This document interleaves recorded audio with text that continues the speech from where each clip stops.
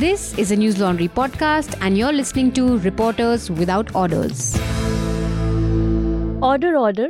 Hello and welcome to Reporters Without Orders, a podcast where we talk about what made news, what didn't, and some things that absolutely shouldn't have. I'm your host, Akansha Kumar, and joining me in the studio today, I have my colleague Tanishka, who has recently done a profile, a deep dive on a man once considered as a media mogul sometime in the 90s and 2000s and is now at the helm of a business empire, founder and head of the Z Group, Subhash Chandra.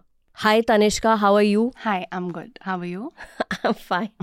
How does it feel to finally get this story off your back? Dude, really, really good. Really relieving because it was supposed to go up 3 weeks ago, 2 weeks ago, 1 week ago. There has been a lot of back and forth and I've been on this for a while. So I mean, do read the story, guys, but I'm also happy to just close this chapter for a while now. And I think there was this phase when you were just frenziedly reaching out for a response. And even during our edit meetings, you were like, can someone help me get a response? Yeah. So what was that like? Why wouldn't they respond to your queries? I think I first contacted Subhash Chandra for this particular story in February. Where he didn't respond first, and then he did respond. He agreed to have a conversation, and when I spoke to him on the phone, he was just like, I don't understand why you want to talk to me. Kyun karna hai? Kya ho? He was just thrown off for some reason. But after I explained it to him, and I had just finished reading this autobiography that he wrote, which honestly, after reading that, I was really fascinated with this man, So I was also, I was like, I'm inspired by this, that. Please just give me 5 minutes, 10 minutes of your time. And he told me he'll talk to me in 1 or 2 months. And I don't know what that meant. And after that, he stopped picking up my calls and messages. And then when I finished the story finally, I think a month ago, I, sent him a few messages again. I sent him my detailed questionnaire. And I also emailed it to him. And he didn't respond. So we were like, okay, fine, we'll go ahead with the story. Because I did contact him many times. So it was all set to publish on one Saturday morning. And then Friday night, just I think 12 hours before the piece was, due to go up. This was, I think, 3 weeks ago or 2 weeks ago. Someone from his team reached out and said that we got your questions and we want to respond to them. So let's schedule a meeting 2 days from now with us. And then you can, go ahead and speak to Subhash also. And he was really eager he said that we want to have our site because my questions were specific about, it did hint at, the story is not just a positive story. And that was a Friday. And Monday, I was like, okay, guys, when do we do this call? And after that, they just completely ghosted me. I called them this was last week. I called them, I think, around 60 times that entire week and left messages after messages because I was also really keen to have their side, especially after they, expressed interest, but they just stopped responding. I hope it's okay that I'm talking about this here, but, I did my best. And then I did speak to Subhash again. Subhash is someone from his team again, and they told me he's gone to meditate for 3 days. He's in Vipassana, so he'll talk to me after that.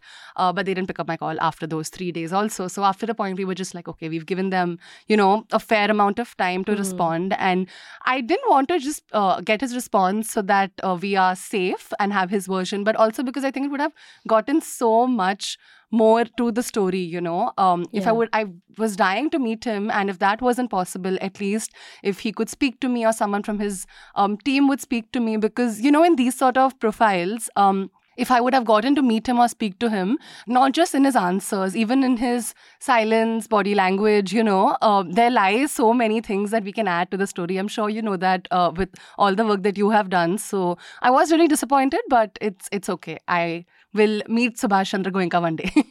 Okay. So this story is behind the paywall and is only available to subscribers. So do consider subscribing to News Laundry in order to access this piece and also doing your bit in order to support independent media. Since that's our mantra at News Laundry, you have to pay to keep news free. And we'll begin with questions about the story itself, Tanishka. And there is one thing which I wanted you to explain, which is how the story begins. And it begins by describing him with an adjective, a very strong adjective. And the word uses egotist, that you can summarize him in this with this one particular word. And I think often every organization is a reflection of who is heading it. There is a certain trickle down effect at every level of hierarchy. And I think when Caravan had done a profile on Pranoy Roy, that piece too had been able to capture really well a certain elitist culture that was prevalent at NDTV. And it was quite relatable also because at a very junior level, when I used to work at NDTV 10 years ago, I do remember Dr. Roy interviewing former IMF chief Christine Bernanke, I think, and the interview was at LSR. And as a passing remark, he told the guest that, most of our anchors are also from this college.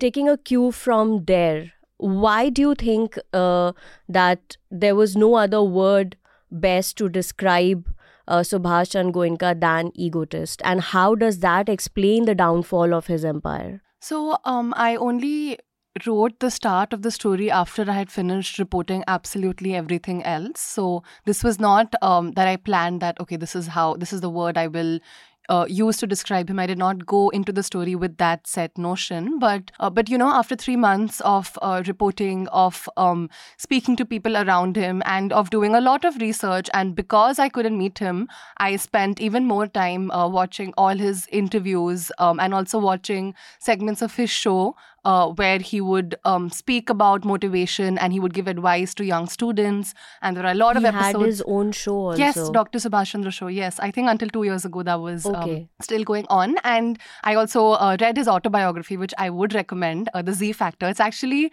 really fun. I mean, he's very unabashed about everything, absolutely everything. Some things I'm surprised haven't gotten him into trouble, but his own accounts are also very revealing. So the sense that I got from all of this was that, of course, he's done a lot.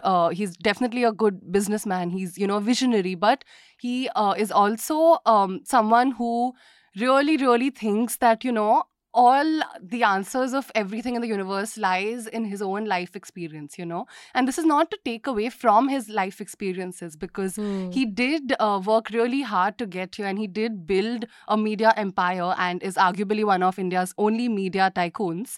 And he did start his career with, I think, rupees 17 in his pockets was when he came to Delhi. So, of course, all that is there, but just the sense that you get, the way that it's a little... So there was a point when he started suffering from what we call God complex. Yeah, I think a little bit of that. It's the kind of adjectives they use to describe themselves. It's how they speak about themselves in third person. And it's just really, really putting yourself up on a pedestal, which is, I'm sure, okay to some level, but it's not masked at all. And you just really get that sense, that this man does think he is so and so. And it is, like you said, a reflection also of the organization and vice versa. And even in all the conversations I have had with his former colleagues and people close to him, you do get that sense, that while they all did respect him, they did, he is a personality to be reckoned with, He does have a lot of characteristics that are not light in any way. He's also an extremely impatient man, from what I've understood. And that is also something that has been one of the leading factors to his downfall, how he lost his empire over the last few years.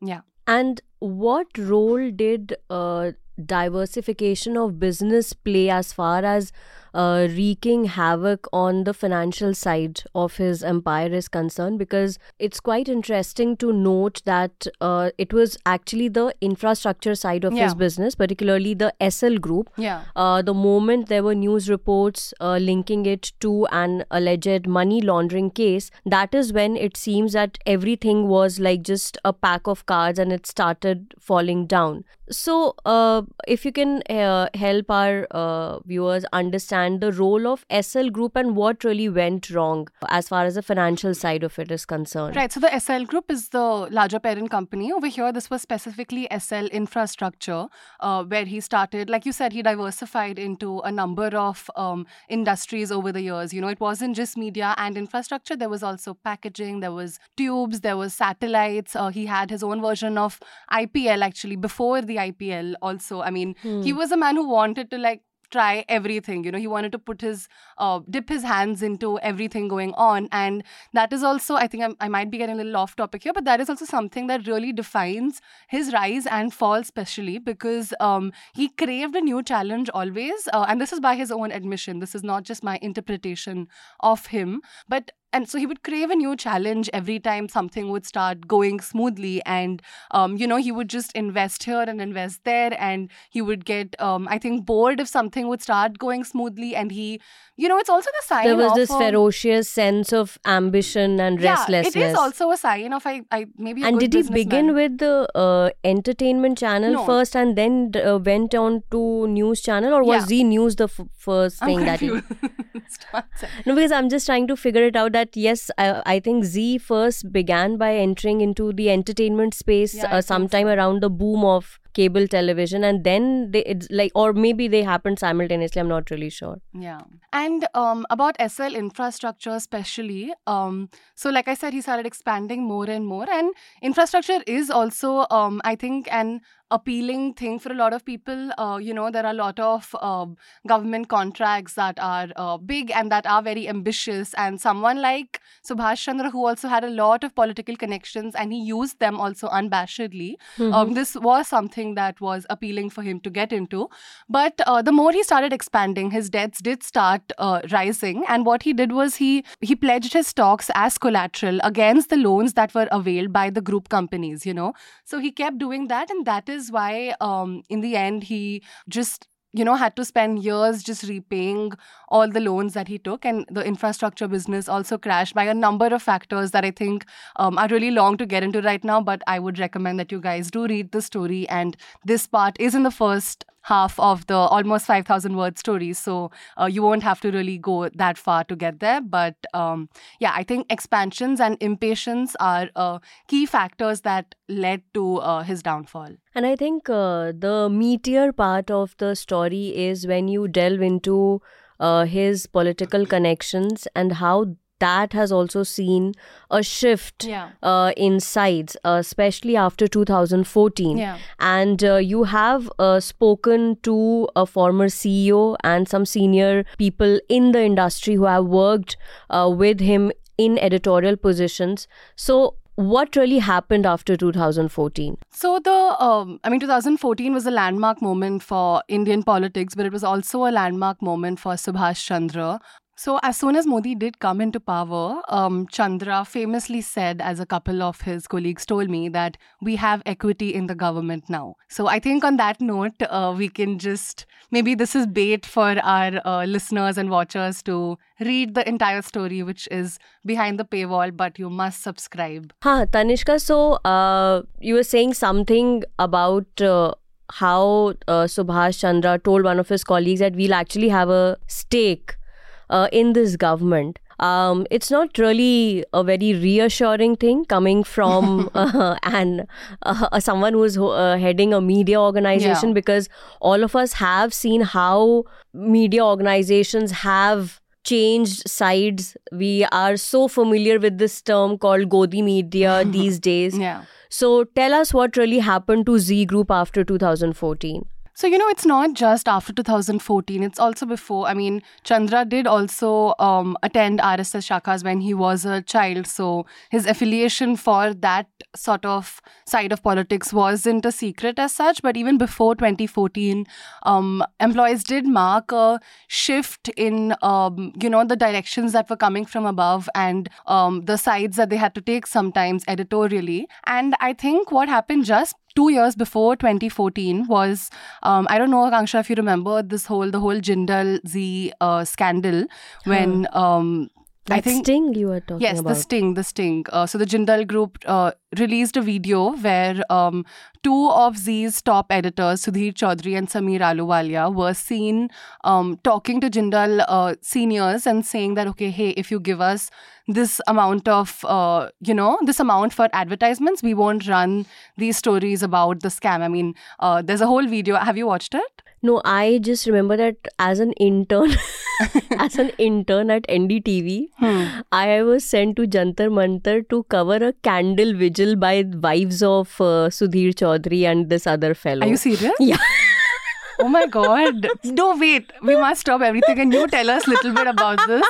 I am fascinated. What happened? And this was also a time when this year was exactly, I think, 2012 this happened in 2012 Yeah, this December. happened in 2012, and that was also a year when, Jantar Mantar had become synonymous with this entire Nirbhaya protest. So it didn't make sense why we were kind of giving so much space to this protest, but journalists had come, and I can't really recall if NDTV ran a story on this, but I was shadowing. So it was a candlelight protest. Yeah, they were trying to garner sympathy for their husbands, and that they were being framed My God. in an unfair manner. So I remember that bit. Over to you. Yes. Wow, I wish you had told me this earlier. Maybe I would have quoted you As my source. Yes. Jantar Mantar mein kya kar rahi thi?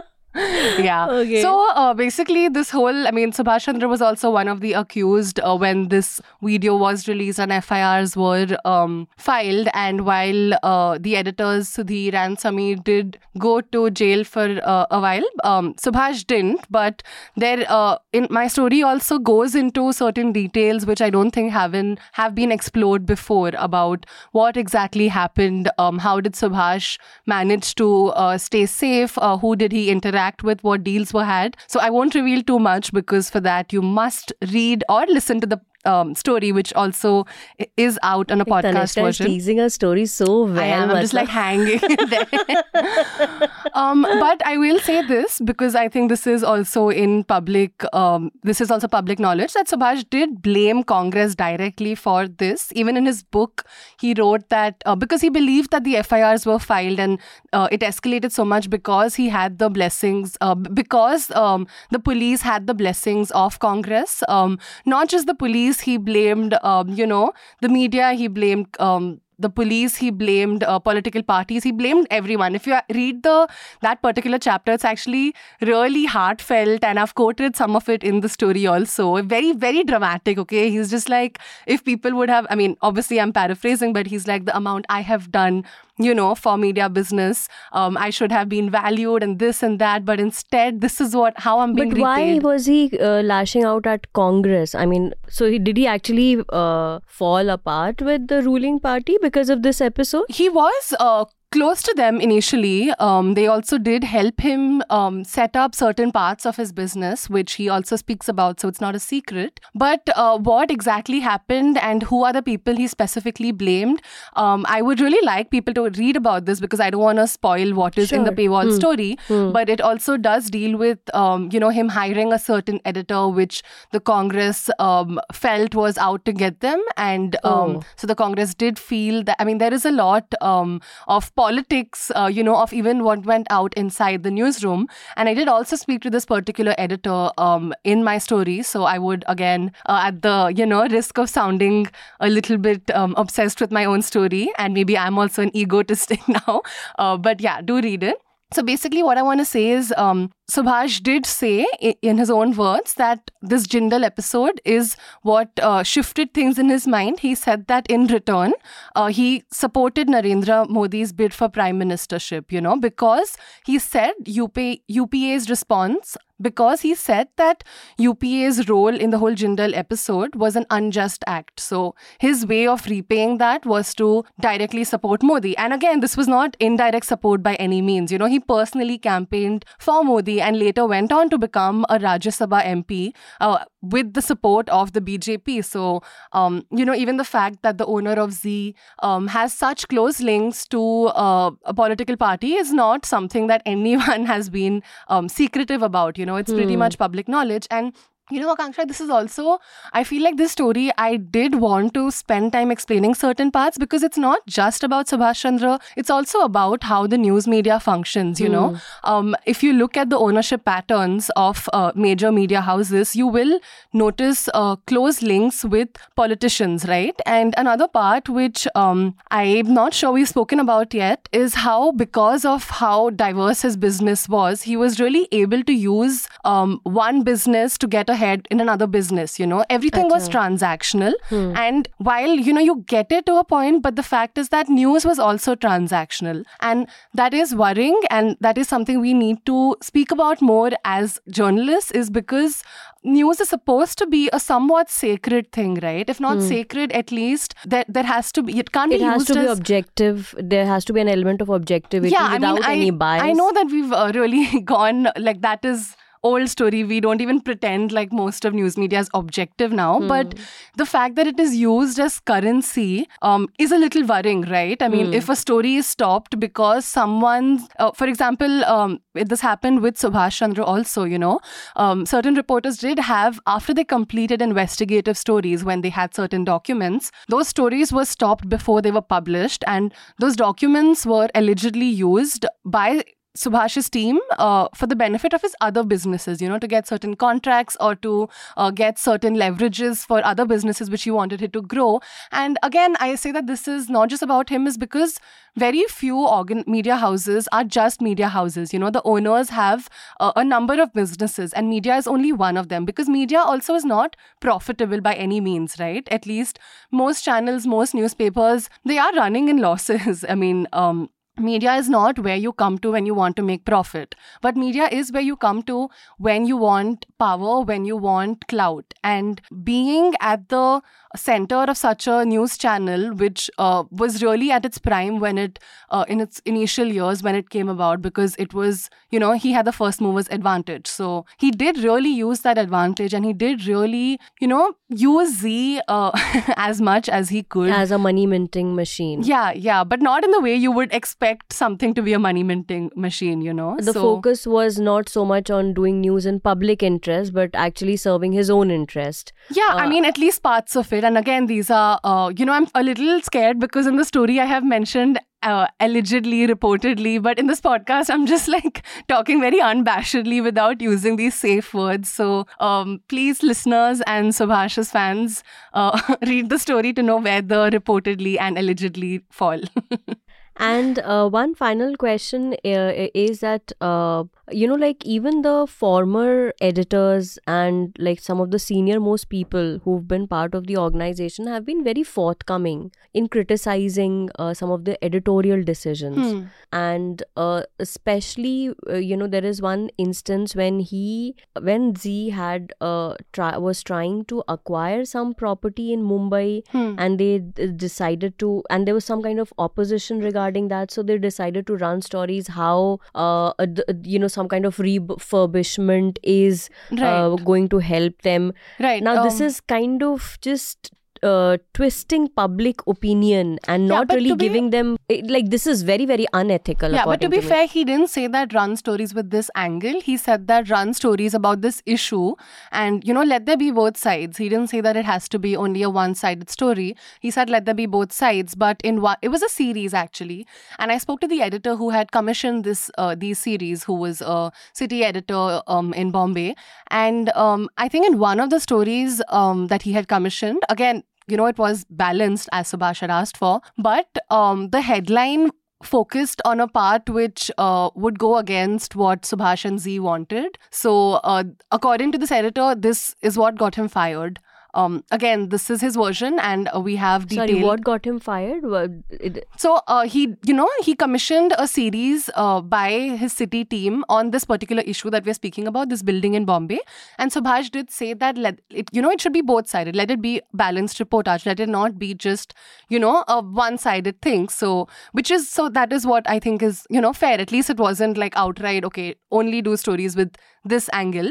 So it was supposed to be balanced, but in one of the stories in this series, the headline gave the impression that the story was a little more on the side, which would not favor Z, basically. It would go against what Subhash wanted out of the building, the outcome that he wanted. So according to the editor, this is what got him fired. I'm not going to again urge people to read the story because I'm sounding like a broken record now, but I don't want to give out too many details, because it is behind the paywall story. But yeah. Right. So one final question is that when you are into a story for a very long time, like a lot of people have to say a lot of things about like the series on Siddiq Kapan charge sheet that I did. Yeah. And while each of those stories was based on facts and what was stated in the charge sheet, because it was a set of 9 stories over a period of 3 months, I did reach a point when I had started empathizing with Siddiq Kapan, even while he was behind bars. And with that, there was also this fear that, okay, should I just step out of the story? Am I too much embedded to be able to give an unbiased view? Because that's the fear, that you should be able to embed yourself and be able to come out of it and zoom out and see also what is right, what is wrong. So what was your experience of just chasing this story for the last 3-4 months? Do you abhor someone like Subhash Chandra? Do you see a humane side of how difficult it is to run a business empire here?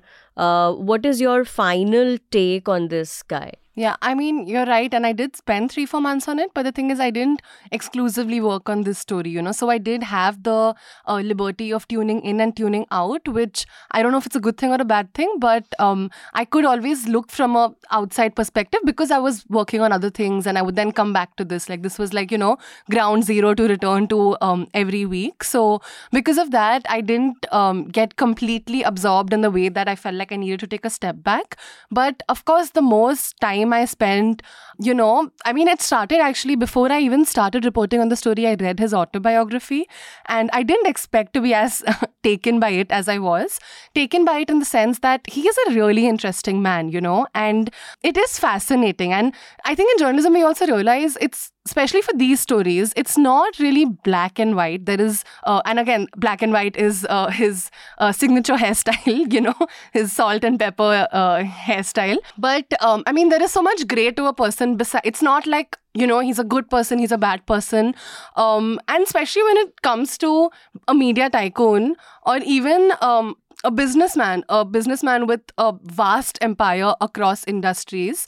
It is very interesting to know who this person is and what, you start getting a sense of why they've made certain decisions once you get more and more into their lives. And especially for this profile, I really approached it with an open mind. I did not want to do like a negative piece, a positive piece. I just wanted to know who he is and what has happened over the last few years. I mean, he has been profiled before, but, since 2017 actually, how his empire has been just not even slowly breaking apart, quite rapidly, in fact.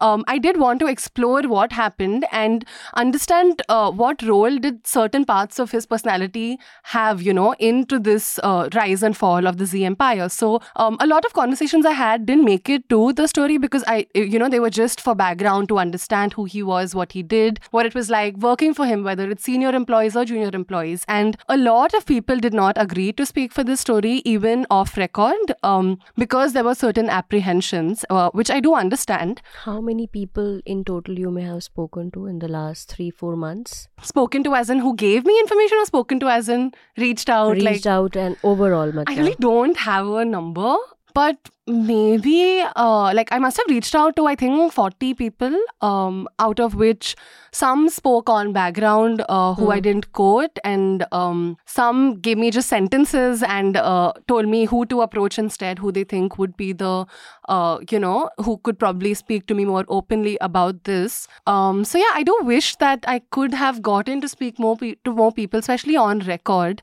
and of course had some time to just interact with Subhash Chandra also.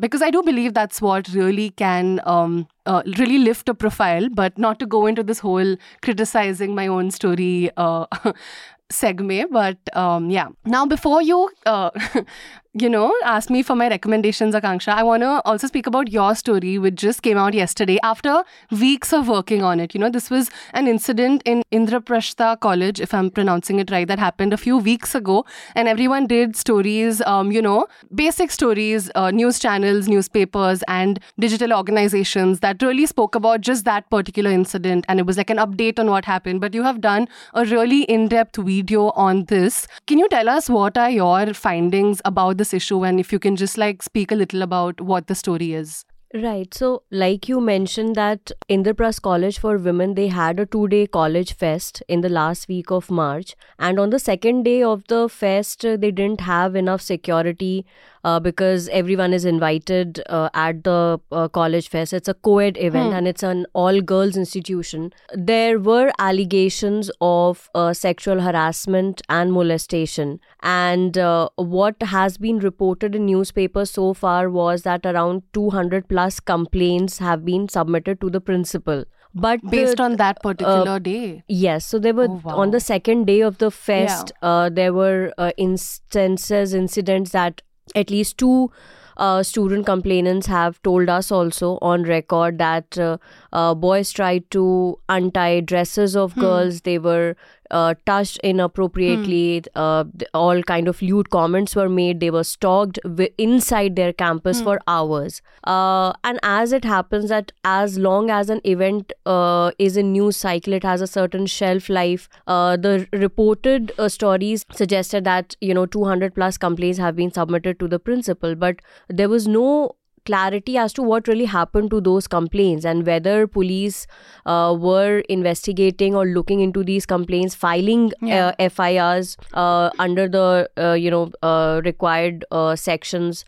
And therefore, that kind of made us follow up because at least among the alumni network, there was this huge sense of anger at the incident, and more so at the way this incident was being handled by the college administration. So the video report talks about the student testimonies. We also were able to access some of those handwritten complaints in which very graphic details about the incident have been mentioned. And yet only one FIR has been filed under 188 and 337 IPC, which actually just is about causing harm to another human being. So specific charges related to sexual assault or molestation, they haven't been made a part of the FIR. In fact, when you have 230 complaints, that's the number that I've been given by the student of IP college. It just beats common sense. Why are the police not really filing multiple FIRs? So is based this just on the police or also on the administration for how actively or not actively they have pursued these cases? So the administration has also not really followed the rule book in this case, because the day after the incident when students were protesting, then there was some kind of clash of sorts between the police and the students. And there were these videos of a girl being just pushed inside PCR van. So quite interestingly, and I would say it's slightly foolhardy for the college administration to tell students that a separate committee has been set up by the Delhi University when the college has its own ICC, and they should have been the ones. The ICC did not investigate this. So the girl students tell me that ICC members have interacted with them once. They don't know what is going to come out of it because the official DU panel hasn't interacted with them. So they are in the dark. They don't know what exactly Yeah. legal course their complaint is going to take, Right. because the administration is not really giving them straight replies. And what did the alumni say who you also interacted with? I mean, have there been such cases in the past also? Is that why they're also enraged? So, I mean, this is quite unfortunate that such incidents of sexual assault and molestation have been witnessed at IP earlier also in 2007. And I spoke with an alumnus who is from 1956 batch. And imagine, even then there were like not enough security guards, God. and there was some performance of Ramayana that was organized, and still men had just barged inside That's the campus. like 60 years ago. So yeah, it's I think that just shows how callous the college authorities are when Yeah. it comes to ensuring security of women at campus, especially during an event like college fest. You cannot have a fest with female student volunteers manning the gates. Like, this is just sheer negligence, I Yeah. would say. And when it's a planned event, there should be, I mean, security should be taken in accordance of that, right? Yeah, and also just handing out passes on the basis of a Google form. Like, if there is a certain entry fee for such events, at least there is some kind of regulation as far as the gentry is concerned. But no such regulations Yeah. were put in place. Yeah, and this is a women's college, right? This is an all women's institution, and just imagine for these students who are in their final year of graduation or have just Yeah. come to Delhi to make a career, to be scarred in a way inside their own campus, Yeah. and yet be unsure of how the college administration is handling it. So I think there are some very serious issues which this story kind of raises, Yeah. because similar such incidents have been reported earlier from other college fests as well, at Miranda, and I'm being told at Gargi and LSR as well, which means that these events, they need a certain level of security, and also some due diligence should be done before you are organizing this kind of event, so that, I mean, they are meant to kind of just be fairs that are enjoyable and leave a pleasant experience. The responsibility of safety, I mean, the onus is on the administration for how Right. it is organized, right? There are no two ways about it. And the fact that this is not the first time that it has happened. And especially now that it is clear that there is a trend of inflicting a form of sexual violence during the fest, I think it is high time for the DU authorities to really take some stern steps Yeah. and ensure that this is not repeated again. Yeah, definitely. I look forward to watching the entire video, and I hope everyone else also watches it. So with that, we'll come to the last part of the podcast where we will share our recommendations. So should I go first? Sure. I'll recommend 3 pieces. One, there were 2 editorials last week. One was in Washington Post and another one in Financial Times. The title will be there in the show notes. Both have commented on the declining level of democracy in India, considering the way things have been unfolding with the defamation suit against Rahul Gandhi. Yeah. And other arrests, kind of arbitrary arrests and unleashing of investigation agencies, etc. So both make for an interesting read and have sparked a debate on Twitter. There's a third piece that I read on article14.com. It's done by a freelance journalist called Akansha Deshmukh, who has looked into cases filed against 3 teachers in Madhya Pradesh's Indore district. All 3 are Muslims, and they had authored books around sectarian violence and how ABVP went after them. They sent letter after letter that this book be withdrawn. 2 of them were suspended. One is on leave owing to health reasons. So how, because there has been so much chatter around certain sections being deleted from NCRT books. I think Srishti did another story for Al Jazeera that how reference to Darwin has been removed. This story may have been lost in the crowd, but it made for an interesting read that how they are just going after anyone and every academician Yeah. who is questioning the role of RSS or any saffron outfit as part of their body of work. They just go after it and damage that person professionally in a way that it's very difficult for him or Yeah. her to recover. And that makes it so difficult for future generations, for teachers in the next few years to also do anything, right? When you see what the actions of your colleagues have, the consequences of that, when so I think it's a personal consequence so you it's have just to... not personal. It's not just personal vendetta for for a certain ideology, but it also is imposing their own view and instilling that sense of fear which Yeah. you said. Yeah. And imagine that some of these teachers are getting relief in their case only when it's coming to the Supreme Court. So And you're right, actually, I did not come across this story. Maybe it just got lost in everything that was going on. So we'll definitely read it. sure. And now your turn. I actually started watching a show last night that I'm really enjoying. It's called The Diplomat on Netflix. And I say just started watching, but I'm already 4 episodes down. And it's an, I think, 8-episode series. So it's about how in the middle of an international crisis, a career diplomat, a woman, she lands in a high-profile job in UK as an ambassador from the United States. And she doesn't think she's suited for the job. Of course, people around her don't think she's suited for the job. But why it's so interesting is because it gives you an insider view into what it really is, like, you know, the life of what work the ambassadors actually do and what role they play in, calming down international crisis. And what's really interesting about this is also that it's slow paced, in the way that it's like one small incident, but what goes behind that one small incident and how much lobbying and back and forth these ambassadors have to do.